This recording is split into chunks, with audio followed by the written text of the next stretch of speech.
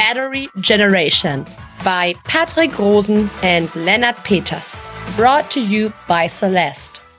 This podcast is brought to you by the Helmholtz Institute Ulm and Celeste, the Center for Electrochemical Energy Storage, Ulm and Karlsruhe, Germany. Welcome back to Battery Generation, your podcast on electromobility and European battery research. Lennart, good to see you again. Good to see you too, Patrick. Well, we've been reading a lot of headlines on sustainable new cell chemistries recently, and many of these announcements come directly from battery companies that plan to build cells with alternative green materials like magnesium, calcium, zinc, or aluminum. And every time I read these announcements, I wonder whether these new materials can actually replace lithium-ion batteries one day.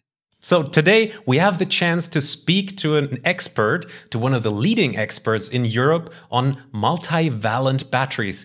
We'll try to explain that in a while. But first of all, welcome to Battery Generation, Professor Rosa Palacín. Thank you for inviting me. Let me introduce you to our audience really quickly. You are a Spanish battery materials researcher, a professor at the Institute of Materials Science of Barcelona. You are a member of the Alistor ERI Network of Excellence, the president of the International Battery Association, and a member of the governing board for Batteries Europe. So once more, welcome to our podcast show. Thank you. You have a very new approach to battery technologies. Why are you researching these new materials to begin with? Well, the first idea is that if we're going to need batteries beyond portable electronics and transportation for grid applications, so we will need a lot of batteries and very big batteries. So we will need a lot of resources. And lithium is not really abundant on Earth. So when you look at the most abundant electropositive element on Earth, there is sodium, there is calcium. So those elements are appealing. And one of the advantages of magnesium or calcium, for instance, is that the charge of the ions they form is +2 and not +1 as for sodium or for lithium, which means that to compensate each ion which is moving inside the battery, instead of 1 electron, we could have 2. So this is interesting. And if we could use these metals as negative electrodes, we could also have very high energy density for the batteries. Maybe the power will be lower because those ions are double charged and move slowly, but I think it's worth to give it a try. Could that translate as easily as saying, if I have 2 electrons which I can move, I have the double capacity pretty much? Or is it not that easy to imagine? Just as a broad estimation. Yeah, well, in principle, yes. The only thing is that though this ion is intercalated or is reacting with the electrode material. So you need an electrode material which also allows this, which has these empty sides to give it all this amount of ions or batteries. This could also be translated into one material. Instead of reacting with 2 lithium atoms, would react with 1 magnesium atom. And that's the thing. And the capacity will be the same. So maybe this is a too simplistic analogy. But this could be true if your material is not limited with respect to the number of ions or electrons with which it can react, at least in this range that we are talking about. Let's get our non-scientist here started. There is a very popular graphic within battery research. It shows the elements of lithium, of sodium, of magnesium, calcium, zinc, and aluminum. And it pretty much shows the gravimetric and volumetric energy density plus the abundance. And that looks actually really promising if you believe into new battery materials. So could you briefly once more explain to our audience what is gravimetric and volumetric energy density, and why do these new materials why do they look very promising on the paper in theory? Yeah, this graph that you mentioned is related to the metals. So they refer to the use of metals as electrodes. So nothing compares to lithium gravimetrically because lithium is very light. So for lithium, you can react 1 mole of lithium ions and 1 mole of electrons, so to say. So this gives you the gravimetric, so the number of electrons per mass of lithium. Lithium is not very dense, which means that volumetrically, the number is not that impressive. So gravimetric means per unit of mass, and volumetrically means per unit of volume. So lithium can react with 1 mole of electrons, sodium as well, but sodium is heavier. Then the gravimetric values are not that interesting. And the advantage of the other metals is that they can react with 2 or even 3 moles of electrons. So with 1 mole of ions, you can get 2 or 3 moles of electrons. And this gravimetrically means per gram of metal, and volumetrically can be per cube centimeter of metal. And this is comparing the metals when used as electrodes. So for the moment, lithium has some issues to be used as electrode material, and we use graphite mostly in lithium-ion batteries. So the capacity, either gravimetrically or volumetrically for graphite, are not that interesting. So if we can improve the values of graphite and use sustainable abundant metals, this is really interesting, at least to try. We'll, in a bit, talk about the energy density, performance, all the different factors, charging, for example, and stability, lifespan and safety, and all these kind of things for the different multivalent batteries that are in specific, once more, that is magnesium, calcium, that is aluminum and zinc. But first of all, to get all of our audience into this podcast, Professor Palacín, could you once more tell us how are lithium-ion batteries built, and is there a huge difference to these multivalent batteries? Yeah, lithium-ion batteries involve the movement of lithium ions from one electrode to the other. There is no lithium metal. So there is the positive and negative electrodes which react with lithium at different potentials, and the cell voltage is the difference between those two potentials. So what you have is that you have electrons that move outside the battery via the circuit, and we use these electrons as the current to power our devices. And inside the battery, to compensate this charge, you have ions. So when you change to multivalent batteries, the advantage is that you do not exactly mimic this system. So you don't have electrodes which react with those multivalent ions, but that you have one of the electrodes is the metal itself. So this will give intrinsically higher energy density. The rest can be rather similar, at least for calcium, magnesium, and aluminum. Zinc is a little bit different because zinc batteries can work in aqueous medium. So lithium-ion batteries use organic solvents as the electrolyte, because at those low voltage that the negative electrode has, you would get hydrogen. If you had water in the electrolyte, you would do the electrolysis of water and get the hydrogen on the negative electrode. So you cannot use water. You're forced to use other solvents. But for zinc, you can still use water. But so it makes the difference. For zinc, you can try both. And for magnesium or calcium, you need to use organic electrolytes pretty much as lithium ion. But then one of the electrodes would be the metal. Dear audience, you can now see how different issues already these different materials bring with them. Professor Palacín, let's talk about the electrolyte at the interface, at the electrode interface there. I hear from time to time that ion mobility is an issue with all of these multivalent battery materials. Could you describe that a bit? Yeah, this is the issue. The main bottleneck with multivalent batteries is that those ions, which we can imagine as one sphere, which is moving inside the electrode, and then from the electrode to the electrolyte, and then to the other electrode. For lithium or sodium, the charge is +1. So they have a certain mobility. For those ions that have a larger charge, they will have interactions with the surrounding. These Coulombic interactions makes them move more slowly. in principle.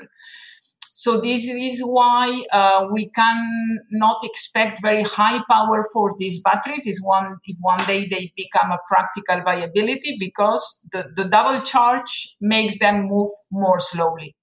And so the migration of the ions in the electrode, from the electrode to the electrolyte, and so it's always a problem. So I guess performance is something that I shouldn't ask right now, since that is still in research. But again, in theory, when multivalent batteries have different valency, is quick charging probably at some point an issue? Yeah, definitely. I mean, the advantage of those batteries would be the capacity, the energy, but not the power. So they would not be able to give the energy very fast or receive the energy very fast. So either quick charging or quick discharging will likely be an issue when compared for lithium or sodium. For the performance, we can calculate some values, but we need to do a lot of assumptions to do this. So, of course, then you get values which have a certain incertitude. But if one could use the metal as an electrode, easily we would get the same performance as the lithium-ion batteries can have today. And of course, one of the things to bear in mind is that then for the technology to be fully sustainable, we would need to use positive electrodes which are also sustainable. So we should not use cobalt as a metal in the positive electrode. So we would need to use electrodes based on iron or on manganese, which are abundant, and so on. So the sustainability of the technologies of the whole battery. So this is also something to be considered.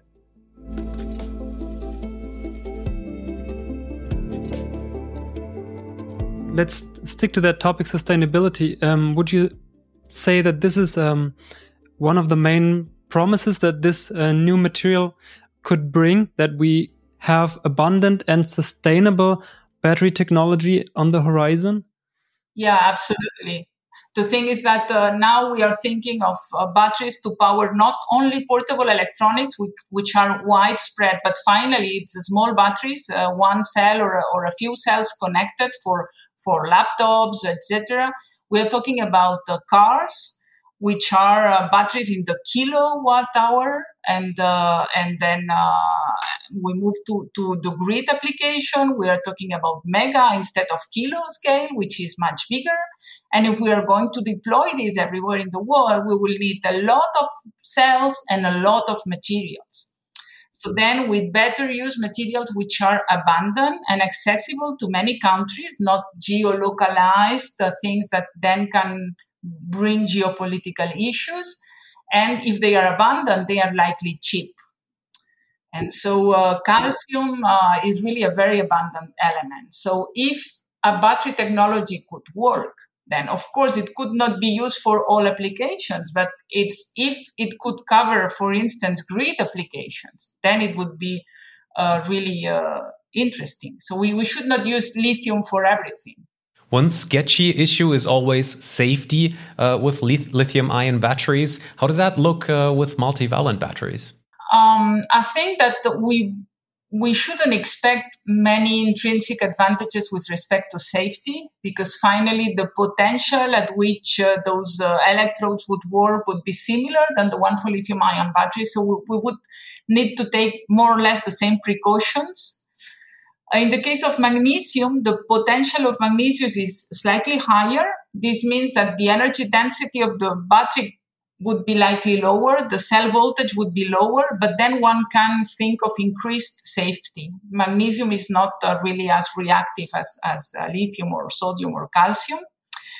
And for the case of zinc, if we're using aqueous batteries, then as long as we stay in the range of stability of water and we do not produce any hydrogen, then of course one could think of safer cells and also of more simple assembly protocols, because you don't need to assemble the whole battery in absence of water, which is an issue, which is expensive and needs defined protocols and so on. Let's now jump then into the details of the single cell chemistries. Just Before that, we have heard magnesium, we have heard aluminum, zinc, and calcium. Which one of these four cell chemistries is the most promising material, and why?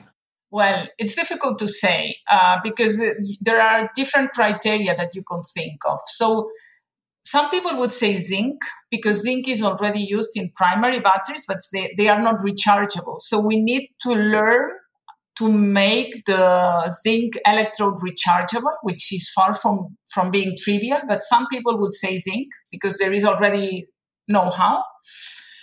Other people would say that calcium, because of the low potential of the calcium electrode, which would give high cell voltage. And maybe other people would say aluminum. But in this case, really, the chemistry is very different because I was pointing that the fact that the ions have a charge 2+ makes them difficult to move. If it's 3+, it's almost impossible. So finally, aluminum batteries do involve the movement of other ions, not aluminum 3+. So they are maybe more complex. So I would say maybe if I had to bet on zinc and calcium. Okay, then start with zinc batteries. You just told us we know zinc batteries already from zinc air and zinc carbon batteries. These are primary cells, and you said it's now an issue to make them rechargeable. But couldn't battery research benefit from these prior zinc chemistries in order to now develop a rechargeable one? Yeah, indeed. I mean, zinc carbon is, in fact, zinc manganese oxide batteries. So there is a lot of research trying to make these reactions reversible. And there is some progress in the field. So this is, I think, one of the ways to go. Then with respect to zinc air, there is the issue that the air electrode is really complicated. I mean, you need to, one of the reactions is the one that you have in fuel cells, so oxygen going to oxide ion, but then you need catalysts to make this reversible. There has been a lot of efforts also on the lithium air chemistry, sodium air, but the air electrode is really a pain in the neck. So I think that it would be better to learn from the zinc alkaline batteries and see whether one can make it rechargeable. And the issue is not only the positive electrode, the manganese oxide electrode, but also the zinc. That the fact that when you dissolve and reprecipitate zinc and you oxidize and reduce, the surface is not really very smooth. So I think a lot of progress in fundamental electrochemistry and electrodeposition would help here. Yeah. We have heard about water being used as electrolyte, so that's very promising from a sustainability point of view. But now let's skip to calcium batteries and the electrolyte. That is one of your research focus, actually. So how far are you there in research? Yeah, the issue with calcium batteries is that we do not have any standards. So for the lithium-ion battery technology, if we are working on the positive electrode, we would use standard electrolytes or standard counter electrodes to test. But there are no standards in these new technologies. So we are somehow optimizing everything at the same time. And it's very difficult because we need finally to define some protocols to test the new materials against something which is known. So the electrolytes that we work with are similar to those used in the lithium-ion battery field, just because these organic solvents are very stable with respect to oxidation and reduction and can dissolve lithium salts to make electrolytes with good ionic conductivity. And the issue, again, is related to the fact that calcium ions have a 2+ charge, which means that they would attract the negative ions in the electrolyte and form ionic pairs. And this will make more difficult the mobility of calcium ions through the electrolyte. But we are working on it and see how to improve it. It's great that you put that up again, because you mentioned before already that the moving speed of the ions is one of the main issues. And just to understand it, is that something that you could change by having some new electrolyte material that offers better transportation? Yeah, indeed. There are issues. So if one could, for instance, block the negative ions in the electrolyte so that they are not moving or are not interacting with the positive electrode. So at the beginning, I was thinking that maybe polymeric electrolytes would be more complex, but some people think, and there are interesting results, that polymeric electrolytes in which only the positive ions are mobile could be an option as well. So there is really, the technology is in a very low level of development. So all ideas, as crazy as they may seem, are welcome to test new concepts, because we are addressing fundamental challenges. So anything new is worth considering. I can see that this is like a multi-dimensional puzzle, as you described before. You have so many parameters that you are optimizing at the same time. Yeah, I imagine this is very exciting, but also very maybe confusing at times. Or or frustrating. Sometimes the students, when they start and nothing works, and it can be frustrating. That's true. But also when something works, then you're really happy. So.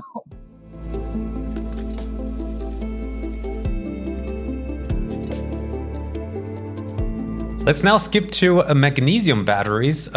Really stupid question here. When researching magnesium batteries, researchers sometimes tell you don't use the term magnesium ion batteries. Why is that? Yeah, so the issue, this comes back to the term lithium ion. So if you, an interesting read is the description of the Nobel Prize in Chemistry 2019 to the lithium-ion battery, because the information given makes very clear the distinction between lithium and lithium-ion battery. So a lithium battery, in principle, should be the one using lithium metal as one of the electrodes and another compound as the positive electrode. But then this was giving safety problems. So lithium metal is not used. Now we are using graphite. So those are lithium-ion batteries, which do not have any lithium metal in the electrode, just lithium ions moving from one side to the other. So then if we keep this analogy, we should talk about calcium batteries or magnesium batteries if we are using the metal as electrode, or zinc batteries. And we should only talk about magnesium ions if we are using, imagine, graphite, which is not the case, and another compound as positive electrode. So normally the term ion means that there is no metal electrode, if we are rigorous in the wording, which I think we should be. Could you just describe for magnesium batteries then what are both materials on the electrodes then?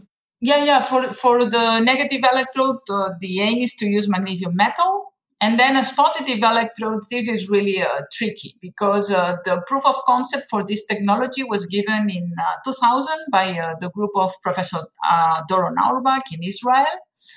And they were using a molybdenum sulfide as positive electrode, and they demonstrated a lot of cycles, but the cells had a relatively low voltage.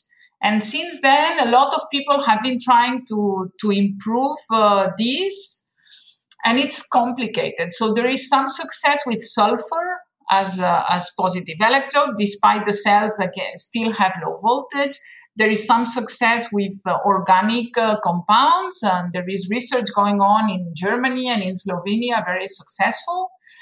But then with compounds containing transition metals, similar to those used in the lithium-ion field, it's complicated. It's not trivial.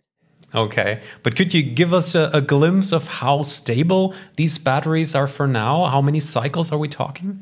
Yeah, these batteries, we can think about many cycles as long as we limit the voltage and we limit the capacity. So when we want to have higher capacity and higher voltage, then we get into trouble, because the electrolytes that are known to promote magnesium plating and stripping, so this oxidation and reduction, which we were discussing in an efficient manner, are not compatible with high potential cathodes and are very corrosive. So this is part of this multidimensional space that is not yet fully optimized. So we do not have optimize components for the three battery elements, which would give very attractive figures of merit for the moment. But it's true also that the lithium-ion battery concept has been in development for a long time, and a lot of efforts have been devoted to it. So maybe it's still we hope to improve it in the future, but we've been going on with it for a while, and it's not trivial.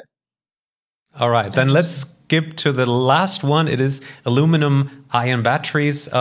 You have displayed the abundance as really, really great. Plus, the volumetric density of aluminum is outstanding. How is the state of research going on with aluminum then?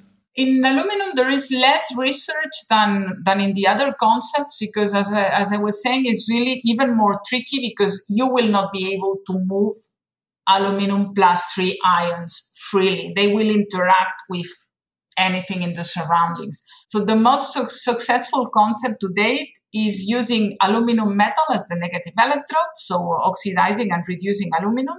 But at the positive electrode, they use graphite.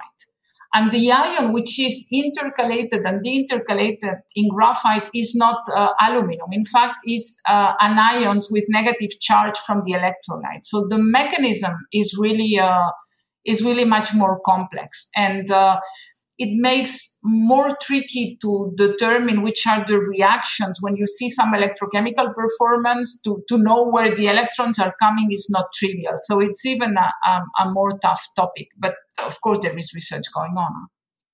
So we're basically talking about a potential next generation of batteries that could be a lot more sustainable, a lot more abundant, but we are still at a very early stage. As we've heard, if you would use your future glass ball and look into the future, how many years we are still away from this technology, what would you estimate? Well, it's difficult to bet on something, but I would say that maybe for zinc, it could be shorter term, but maybe it's 8 to 10 years. And if we're talking magnesium or calcium, maybe 15, and aluminum even longer, because we need to first have the reliable proof of concept at the laboratory level for a complete cell which works smoothly. And then we need to upscale the technology, which is not trivial either. So before the technologies enter the market, there is a significant number of steps which need to be addressed. So it's unfortunately, it's a slow pathway.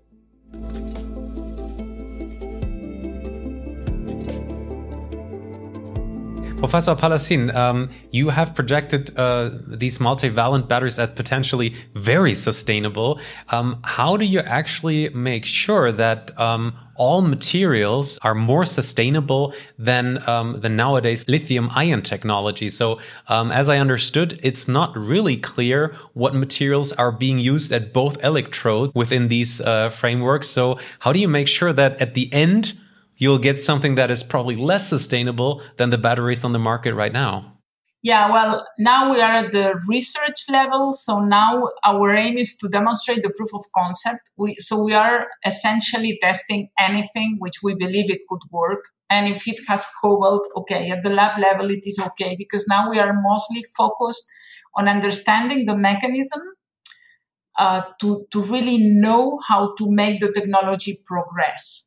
But then it's clear that if we go on and we need to commercialize this, we need to avoid the critical elements. So there are lists of critical elements which are different depending on the region. So there is the list issued by the US, there is the European list, now there is the UK list as well. But so the idea is to avoid the metals which are scarce. There are slight differences between those lists, because each region may consider critical elements that they do not have in this region. So, but essentially, cobalt comes from Africa, lithium comes from Australia, China, South America. So all those are elements which are not present in Europe. So ideally, one should use iron, manganese, as the main components for the positive electrodes, and of course calcium or magnesium as the negative electrode. And we have seen the political dependencies within the last month. Nickel, for example, comes from Russia. And of course, Europeans want to make ourselves a little more independent than it is right now. Last question, Professor Palacín. Where do you see multivalent batteries in use in the future? Are there maybe first batteries on the market even? No, there are. I mean, the only batteries on the market are the primary zinc cells. And then for the rest of metals, there is nothing. There are some, not really batteries on the market, but thermal batteries used for military applications, which are also primary because, of course, when missiles explode, there is no need to recharge anything. But some of them use calcium or alloys which contain calcium as positive electrode, but this cannot be considered a practical application of these metals. So really, those batteries are not in the market yet, and they could be used in anything which is not require high power, so not requiring a fast charge or fast discharge. But something which requires a battery which is not very expensive. So it could be great applications. Why not? So this could be used to store energy coming from renewable sources and to release this energy upon demand. That sounds like this could maybe even be an application for a home storage, a battery. Maybe if I have my solar on my roof and I could use a multivalent battery, because usually I don't have these high peaks. Absolutely, yeah. And then that could be interesting because those batteries as of now are pretty expensive. So it would be good to have a sustainable and potentially cheaper alternative on the horizon. So, Professor Palacín, absolutely last question now for me. How many researchers are active worldwide on these multivalent batteries? Just to give us an idea, how many people are working on? Well, the community is very small when compared, for instance, to lithium or sodium batteries.